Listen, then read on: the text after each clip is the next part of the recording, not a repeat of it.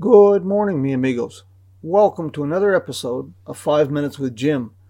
On today's program, I'll be sharing stories of automotive oddities, strange accessories, and some very unusual ideas that actually made it to the assembly line. First, I'd like to say thank you to the boys of the road crew for our great theme song, as well as their road trip inspiring tunes. Take a listen at roadcrew66.com. Say hello to a new friend on an old road. Take a 2-lane trip of memories into mysteries unknown. Come along for the ride. Jim Hinckley's America. Jim Hinckley's America. What cup holders are in cars today, ashtrays were in cars manufactured before 1980. Ashtrays went by many names, depending on the market being targeted. Ash receiver, cigar ash receptacle. You get the idea. Likewise with cigarette lighters. Smoking was simply an accepted part of society, and so the savvy automobile manufacturer would devise innovative ways to meet customers' needs so that they would win some promotional points. None, however, were as creative as the DeSoto division of Chrysler for the 1942 model year. Imagine this. As part of DeSoto's Fifth Avenue Ensemble package, an oblong cigarette dispenser was added to the steering wheel.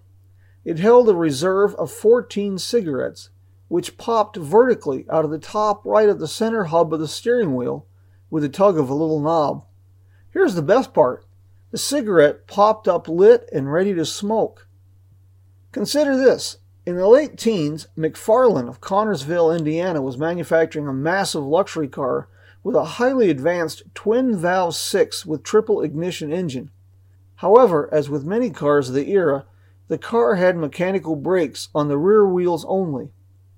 But you could order this car with a heated steering wheel, even though it was an open touring car without side windows.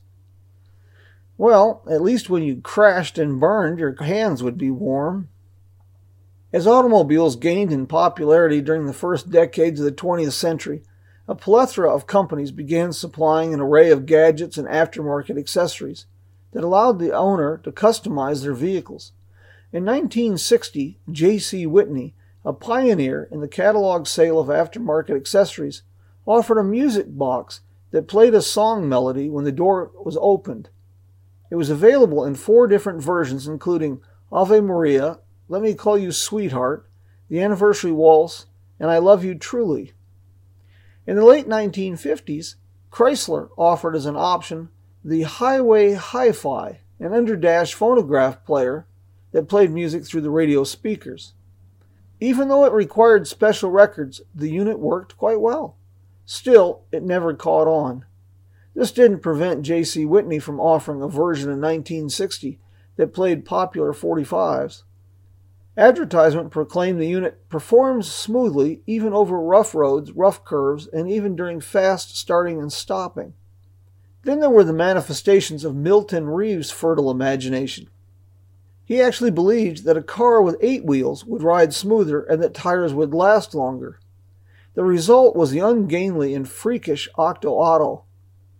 When sales failed to materialize for obvious reasons, he returned to the workshop, and the 6-wheeled Sexto Auto was the result. Here's an interesting aftermarket gadget that was sold in the first decades of the 20th century. A charcoal burner heater that sat on the floor in front of the back seat. What could possibly go wrong, especially in a car with wood framing, carpeted wooden floor, and acetylene tanks on the side to operate the gas headlights? I think we have time for a few more. How about a compressed air starter? This was a device that included a tank to hold pressurized air and a compressor that operated off the generator. This eliminated the need for crank starting, at least as long as you had air in the tank. Then there was the Airmore exhaust horn, sold with an advertisement that proclaimed, "Warn the pedestrian, but don't terrify him. The exhaust horn provides a danger signal without robbing the pedestrian of presence of mind." See? I promised some thought-provoking surprises and a bit of automotive trivia. So, who is going to be looking for old accessories to add to their classic cruiser? If you come up with something particularly interesting, please let me know. Okay folks, time's up. I have to bid adios for this week.